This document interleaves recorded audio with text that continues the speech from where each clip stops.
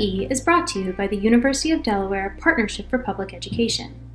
In an effort to increase the availability and accessibility of UD expertise to Delaware's P-12 educators, leaders, and policy influencers, we have invited faculty members from the University of Delaware's 9 colleges to share their research.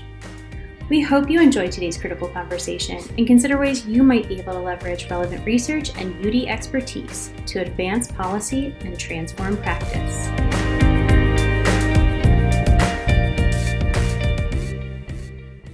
My name is Liz Farley-Ripple. I'm the Director of the Partnership for Public Education and also serve as a faculty member in the School of Education. On today's episode, we are joined by Dr. Aaron Kupchik, Professor of Sociology and Criminal Justice at the University of Delaware. Dr. Kupchik studies policing and punishment of juveniles, and in addition to several books and academic papers on this topic, he's written for broader audiences, including a piece in The Conversation and an op-ed in Delaware's own news journal. We've asked him here to share his timely research on policing in schools. Hi, Aaron. Thanks for joining us. Thank you so much for having me. I'm really excited to hear about your research in this area, but first I want to ask a bigger picture question.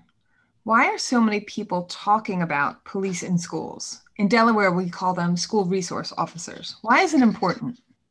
Well, I think that the reason that so many people are focused on this issue right now is because of the questions about policing, calls to defund the police, and social protest over law enforcement that we've seen since the killing of George Floyd. The effort to defund the police, the call to reform and even defund the police, has people thinking more critically for the first time in a very long time about the types of issues and problems we expect the police to address. In the United States, we have long seen the criminal justice system as a fix to all sorts of problems, right? Even problems that we wouldn't normally think of as crime. Think about drug courts, for example. If you're not familiar with drug courts, they're innovation from the last few decades, where we take people who are addicted to drugs and after they're arrested, they, if they're lucky, get diverted to a drug court where they get a lot of treatment and are seen by a judge. Now, on the one hand, more people are getting treatment than if they just got locked up. But the reason why we should be treating what I would call a health crisis in the justice system as opposed to simply the medical system is unclear. Right? It's because we see the criminal justice system as the way to attack problems. Think about how the police are the first, responders for homelessness and other sorts of poverty problems as well. Right? So in our country, we've long seen the justice system as a fix to all sorts of problems. The same is true when thinking about why we have police officers in school. So schools are a perfect example of this. School crime is way down. In fact, it's been going down since about 1993.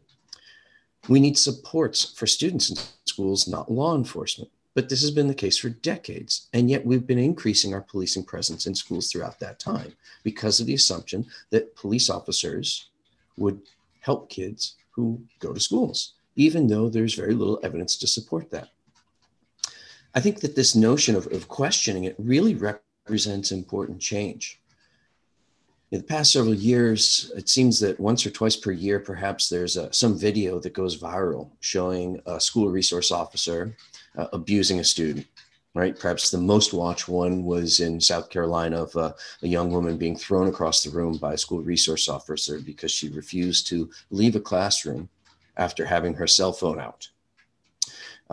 And these videos go viral, and instead of calling for policy reform, the public tends to individualize, to say, well, that particular SRO is a bad cop and we need to get rid of that SRO, rather than rethinking whether or not schools are the right environment for police to be on a daily basis. And we ask police to do so much in schools. We ask them to enforce the law. We ask them to teach law-related courses. We ask them to mentor students. We ask them to direct students to social service resources they might need and be a positive role model. Some of the tasks they not only aren't trained for, but they aren't as well equipped to do as would others, like a trained counselor. It's not fair to students or to the SROs who are asked to do so much. So the answer to your question, why we think about it now, it's because we've come to look more critically at the role of police officers generally in society. And schools are an important place where police officers are present every day. Thanks. In that comment, you mentioned the evidence on policing in schools. And since the primary purpose of the Evidence for Education podcast is to dig into the research evidence on critical issues, let's talk more about that. Based on your work and others who study this issue, what does policing in schools look like across different contexts? Well, we know that students of color are more likely to be arrested in schools than are white students, and that most arrests of students in schools are for minor misbehaviors rather than violence. So we're not talking necessarily, most arrests aren't for committing violence or even having drugs or alcohol, but they're for minor incidents. In my own research, for example, I have looked through many files of students being arrested only for resisting arrest. There's no underlying charge, just resisting arrest, which in many of these cases means that they might have mouthed off to a police officer. A police officer gave them an order that they didn't appreciate, and it led to some sort of argument. So their crime was their interaction with the police officer. So we know that students of color are more likely to suffer this fate. Recently emerging research tries to understand how this became the case or why this is the case. I have one paper with several co-authors that just appeared in the journal Social Problems, for example, that looks at how different school resource officers perceive threats. So police officers in schools, SROs, they are attuned to helping students and protecting students from threats. And what we did was we looked at how SROs that were stationed in mostly middle-class white schools and schools with mostly lower-income students of color, how they looked differently at what threats they might face. And we found a really interesting divergence between the two. Those in the whiter, more middle-class schools, or schools with more white middle-class students, tended to see threat as something external. Their overwhelming concern was that somebody would come to the school and wish to do students harm. Right? Now, that could be an estranged parent going through custody battle, or it could be somebody with a gun who wanted to commit mass violence. But they were worried about protecting the students from outside threat. And they were so focused on things like locked doors, making sure all doors were constantly closed and locked. In the schools with more lower income students of color, the SROs were focused on students themselves as threats. They were wary of these students' potential to commit crime or violence or bring drugs to school or bully or do other things that would require their intervention. And that was what they're highly tuned to. That sort of difference is really important because it means that the policing goals are different across different contexts based on class and race, ethnicity. Other research as well finds that this has an impact on arrest rates. For example, a recent study by Homer and Fisher in the Journal of School Violence analyzing nationwide data, finds that schools with SROs have more arrests than other matched similar schools, but particularly of Black students. And yet another paper that co-authors and I have published recently in Law and Society Review, we try to understand more about how these problems are produced, right? So what is it about these interactions that might be negative what is it about these interactions that might be disadvantageous to Black students in particular? What we find is, I think, really interesting is that we found that in many interviews with school resource officers in a southern state, they tended to list their priorities where their first priority, overwhelmingly, almost unanimously, was simply to maintain safety and security. And their second priority, again, fairly unanimously, was to encourage students to trust police. Right? Some even refer to it as public relations work. They said, we're a walking billboard for the sheriff's department, and used the word, one or two even used the term public relations, but they all, or almost all, described it similarly.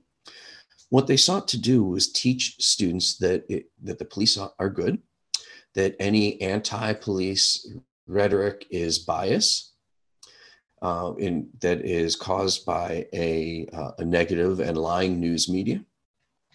And that if they have to arrest people, including family members of some of these students, then it's just the people's fault for committing crime. They were particularly focused on teaching this lesson to the students who they thought were most likely to interact with police negatively: students of color, immigrant students, low-income students, and students whose family members had experience with the justice system. So they went out of their way in particular to try to interact with these students, focusing on them and trying to teach them that everything they might have learned in their community about critical views of policing were wrong and lies, and that they need to trust the police. Now, certainly, if more people trusted the police, that would be a good thing. If more people had positive relationships with the police, that would be a good thing. But this has negative consequences as well. It means that there's a lot more surveillance given to some students than others. And if you follow, well, almost any student around long enough, you'll find something they do wrong. Right? So more surveillance means more chances that they will be observed doing something wrong. It also raises concerns about what happens when students learn messages of trusting police that just don't resonate with their lived experiences or what they've learned in their communities. Right? Certainly over this past summer, as we saw the collective anger being voiced, particularly in communities of color and in cities across the country, those who aren't familiar with some of these problems hopefully realize that for many people in our society, the police are not seen as a trusted body. So what happens when the teaching conflicts with what they learn? So this is one way, I think, of understanding how even well-intended police who are there to try to help kids can sometimes create negative consequences, particularly for those who are at greatest risk of criminal justice involvement. That is really interesting. And I really appreciate that the research has looked at so many different contexts and so many different aspects of the work of police in schools. So what do we know about the impact of SROs on schools? Well, several different outcomes have been studied, or impacts have been studied so far by several different researchers interested in this subject. One that most people are concerned about is crime and misbehavior. Certainly, while it's not the only goal, a major goal of putting police officers in schools is to reduce student crime, reduce student misbehavior, and in that way maintain better safety. The research on this in general is mixed. Some studies do show that police can lead to less student crime, but the majority of studies show either no effect or that the presence of a school resource officer results in worse outcomes, meaning more student crime and misbehavior. In fact, the stronger studies in terms of their methodologies tend to support these negative effects rather than seeing improvements in student behavior. Another outcome that's been studied is about trust and perceptions of safety. Here too, we have inconsistent findings. Several studies do show that school resource officers can enhance students' perceptions of safety in their school, but this too is inconsistent. In a recent study, co-authors and I explored this and found that it's even inconsistent, not just across studies, but within students in a way. We spoke to a lot of students across grade levels and found that many of them reported that they appreciate having the SRO there. The SRO helps them feel safer.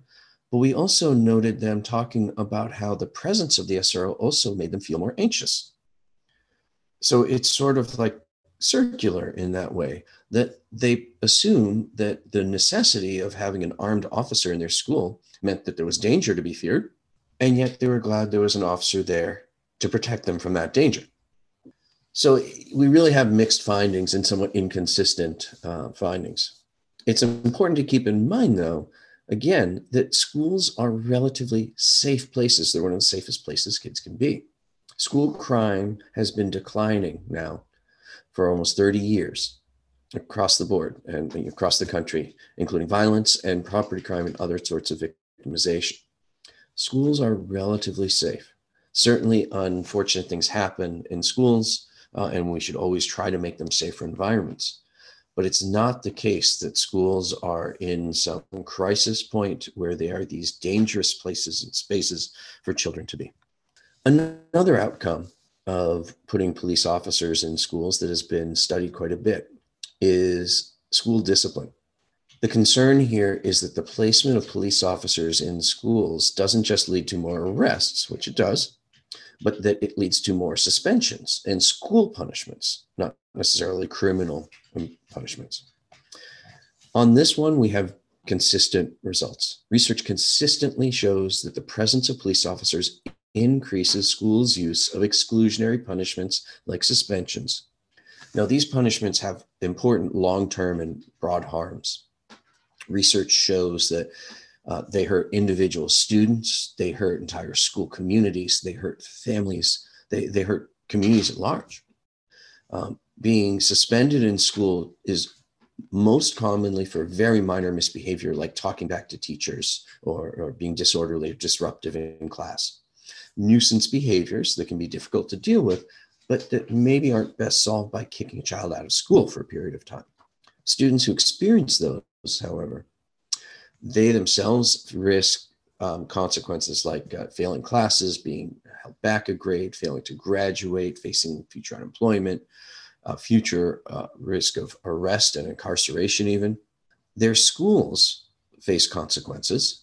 Research has shown that entire school communities that have higher suspension rates tend to have lower test scores among the non-suspended students when compared to similar schools. Parents face consequences. One study that I was involved in, we interviewed parents and grandparents, for example, of students who'd been kicked out of school and heard just devastating stories of how their repeated negative experiences with the school had impacted them, from things like physical trauma to unemployment because of having to leave work so many times, family conflict, and so on. These punishments are very impactful. It's important to keep in mind, though, when thinking about what the impacts are, that we need to specify impacts for whom. School resource officers are advantageous to pretty much everyone else in school, but not on balance for students. If I were a school administrator, I would want a police officer in my school because they are a legal advisor for all sorts of things that can come up. Imagine there's a threat written in Sharpie on a bathroom wall, and the administrator needs to evaluate how serious a threat that is. An SRO can be helpful there. The SRO can handle all sorts of problems and deal with all sorts of problems that might not be anticipated. And if the worst does happen and there is serious violence, the administrator and school district can claim we did everything possible. We had law enforcement here. So it protects from liability as well in that way. They can be a comfort to teachers who know that if they ever have serious problems with a student, there's somebody there, some muscle there to back them up. But on balance, the research shows that they have more harms than benefits to students. So they can be advantageous, their impacts are advantageous to everyone on balance, but students. What about mentoring? Can SROs mentor students in ways that are effective? Well, certainly that is a primary goal. In addition to safety of SRO programs. And I've watched firsthand caring SROs do really good work in helping students. But the problem is, even though SROs may be extremely well-intentioned and caring, and for what it's worth, most SROs who I've met and have studied are well-intentioned, caring, good people who earnestly want to help children. They're simply not as well trained or well equipped to do that as other personnel would be, namely counselors, trained counselors. SROs might have, they might be parents, they might be caring people who know how to talk to children. They might have a small bit of training in how to interact with different types of kids, including kids with disabilities, kids who come from different backgrounds. But that bit of training and background is nowhere near the extent of training that somebody whose profession is counseling young people would be. So they're not as well trained, but they're also not as well equipped by nature of being a police officer. They cannot hold somebody's confidence if a student talks about any illegality. right? If a student is having a problem and that problem happens to involve, let's say, a high school student who's worried about their friend's drug use and just wants emotional support. But now all of a sudden they're talking about criminal activity that the police officer is going to act on. One could think of other examples as well. They simply cannot hold a student's confidence if there's some criminal behavior involved. There are also consequences to talking to an SRO if it involves your own illegality, crimes that you've committed, certainly vulnerability. So, when compared, so yes, to answer your question, certainly SROs can be good mentors, but they're not as nearly as well positioned as a counselor, a trained counselor, for helping to mentor students in that way. I think this is really interesting, and I appreciate that you've unpacked many different outcomes that folks ought to be considering when thinking about the role of police in schools, but also the different audiences, for lack of a better word, that receive those benefits or harms, right? And so thinking about adults and students complicates the issue further. What I'm picking up here is that the primary justification for having police in schools seems to be safety. And the evidence is a bit uneven, maybe even conflicting on some of those outcomes. So what does keep schools safe? Well, what does keep schools safe is having a positive, inclusive social climate. Right. We've known for years, education researchers have found for years the importance of school climate in helping schools maintain safe environments, building relationships and trust, listening to students, valuing them in ways that they can see. These things are crucial for establishing safety because students are less likely to violate the norms in an environment where they feel value and that they value too. The problem is that often the presence of school resource officers can weaken the school climate. In one study, for example, where I was embedded in schools doing field research for a number of years, my study found that the presence of school resource officers can have subtle effects on the school climate. With police officers in schools become slightly less a site of students' social, emotional, and academic well-being being cared for, and slightly more a site of law enforcement.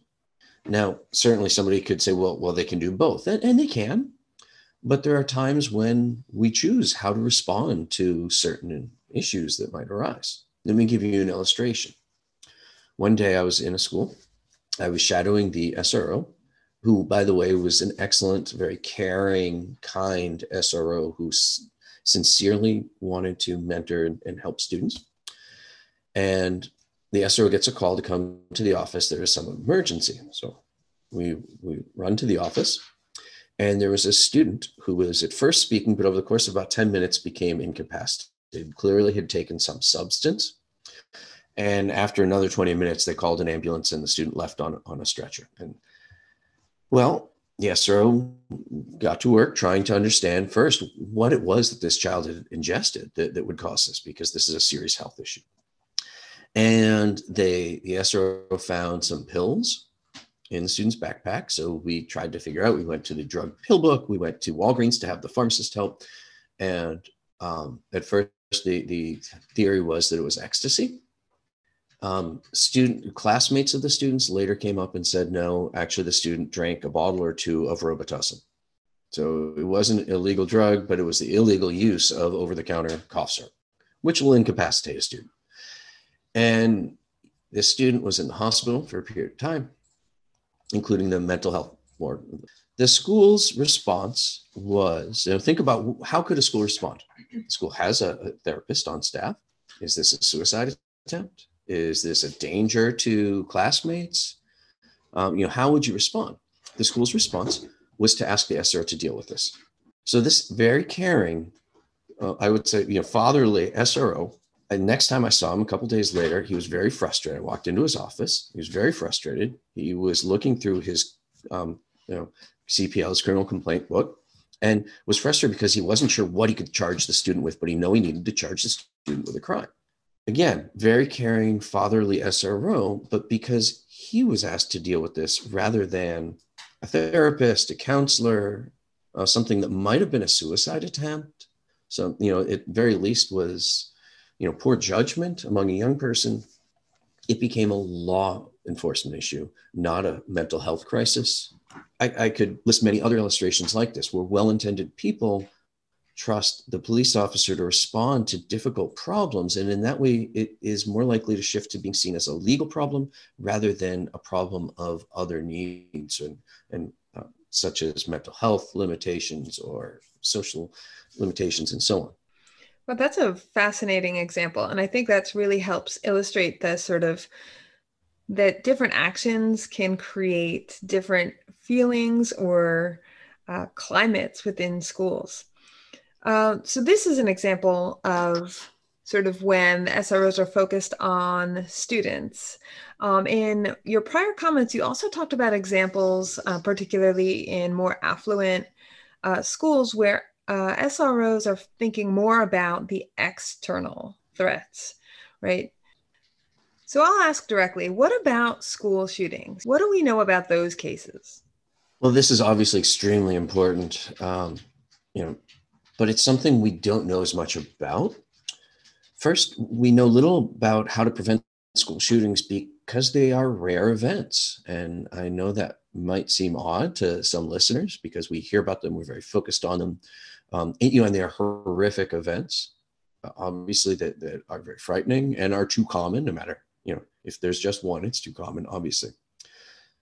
But schools, again, are relatively safe places. For example, the most recent year that the National Center for Education Statistics reports data, 2016, 2017, there were 18 homicides of students at school that year. 18 homicides, of course, is too many. But when we think about all the other potential, all the other causes of death that children suffer from, 18 is minuscule in comparison to any other way that students are at risk of death. So it's not as if schools have become this site where, children are, at risk of dying when they walk through the doors. So millions of students go to public schools. 18 is such a small number. Again, one we want to reduce to zero. I'm not trying to minimize the harm or the fear that they cause. But the small number means it's hard to study variation. There, some schools with shootings over the years have had SROs and some have not. So it's not as if we only see one or the other. There have been incidents where an SRO intervened effectively and many where they haven't intervened effectively. In general, there's no evidence that the presence of an SRO prevents shootings in schools.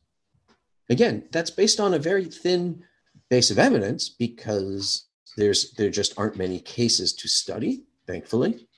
But one study that I find very helpful in thinking about this is that was done by Eric Madvis, a criminologist, a few years ago, who did research on averted school shootings, averted attacks.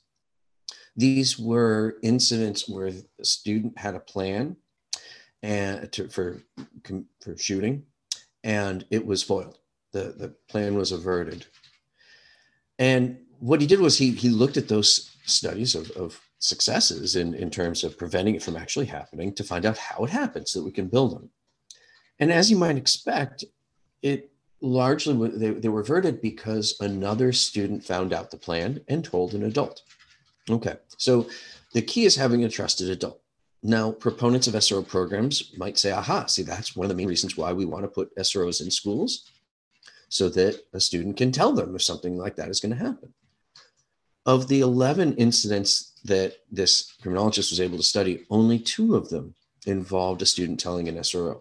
The other 9 of the 11, the student told another adult who they trusted. So what I take from that is that the key isn't having police in schools. The key is having trust in schools. The key is having adults who a student can trust and tell them if they know something bad is going to happen. In general, though, and again, there are a few cases to study, little variation to study in terms of predictions, but there is no consistent evidence that having SROs prevents shootings. Other programs and practices that really help to keep schools safe, that have evidence in support of them, include things like restorative justice, positive behavioral interventions and supports, social emotional learning strategies, and so on. There are a variety of different evidence-based approaches to trying to prevent and respond to student misbehavior that can be very effective if they are implemented well. But these take resources, they take time, they take energy. One of my concerns is that we spend a lot on policing and punishment in schools, and in the zero-sum game of very limited educational and public school budgets, that means less funding to the strategies that have far more evidence in support of them, like the ones I just mentioned. That's really great. And I appreciate that, people have taken up this and understand why it's hard to study and develop conclusive findings about. But that does go back to your original point that what keeps kids safe and what makes schools safe are trusting, inclusive environments and positive school climate. So I think that's a really important takeaway and maybe the best note to end on. I found this has been really eye-opening, and I appreciate you taking the time to talk about these issues. I know you've advocated for the conversation around policing in schools to be evidence-informed, and I hope today's conversation adds to the ongoing dialogue in Delaware and beyond. For those of you who are interested in learning more about Dr. Kupchik's work, we've linked to some great accessible pieces in the comments below. Please stay tuned for his most recent work featured in Social Problems. Aaron, thank you so much for being here. Thank you for having me as part of this discussion. I appreciate it. Thank you for listening to this episode of Evidence for Education, brought to you by the University of Delaware Partnership for Public Education. We hope you join us for our next episode featuring Dr. Ken Shores and a discussion of his work on school finance reform. For more information about the work being done by the Partnership for Public Education, please visit our website at www.udel.edu/PPE.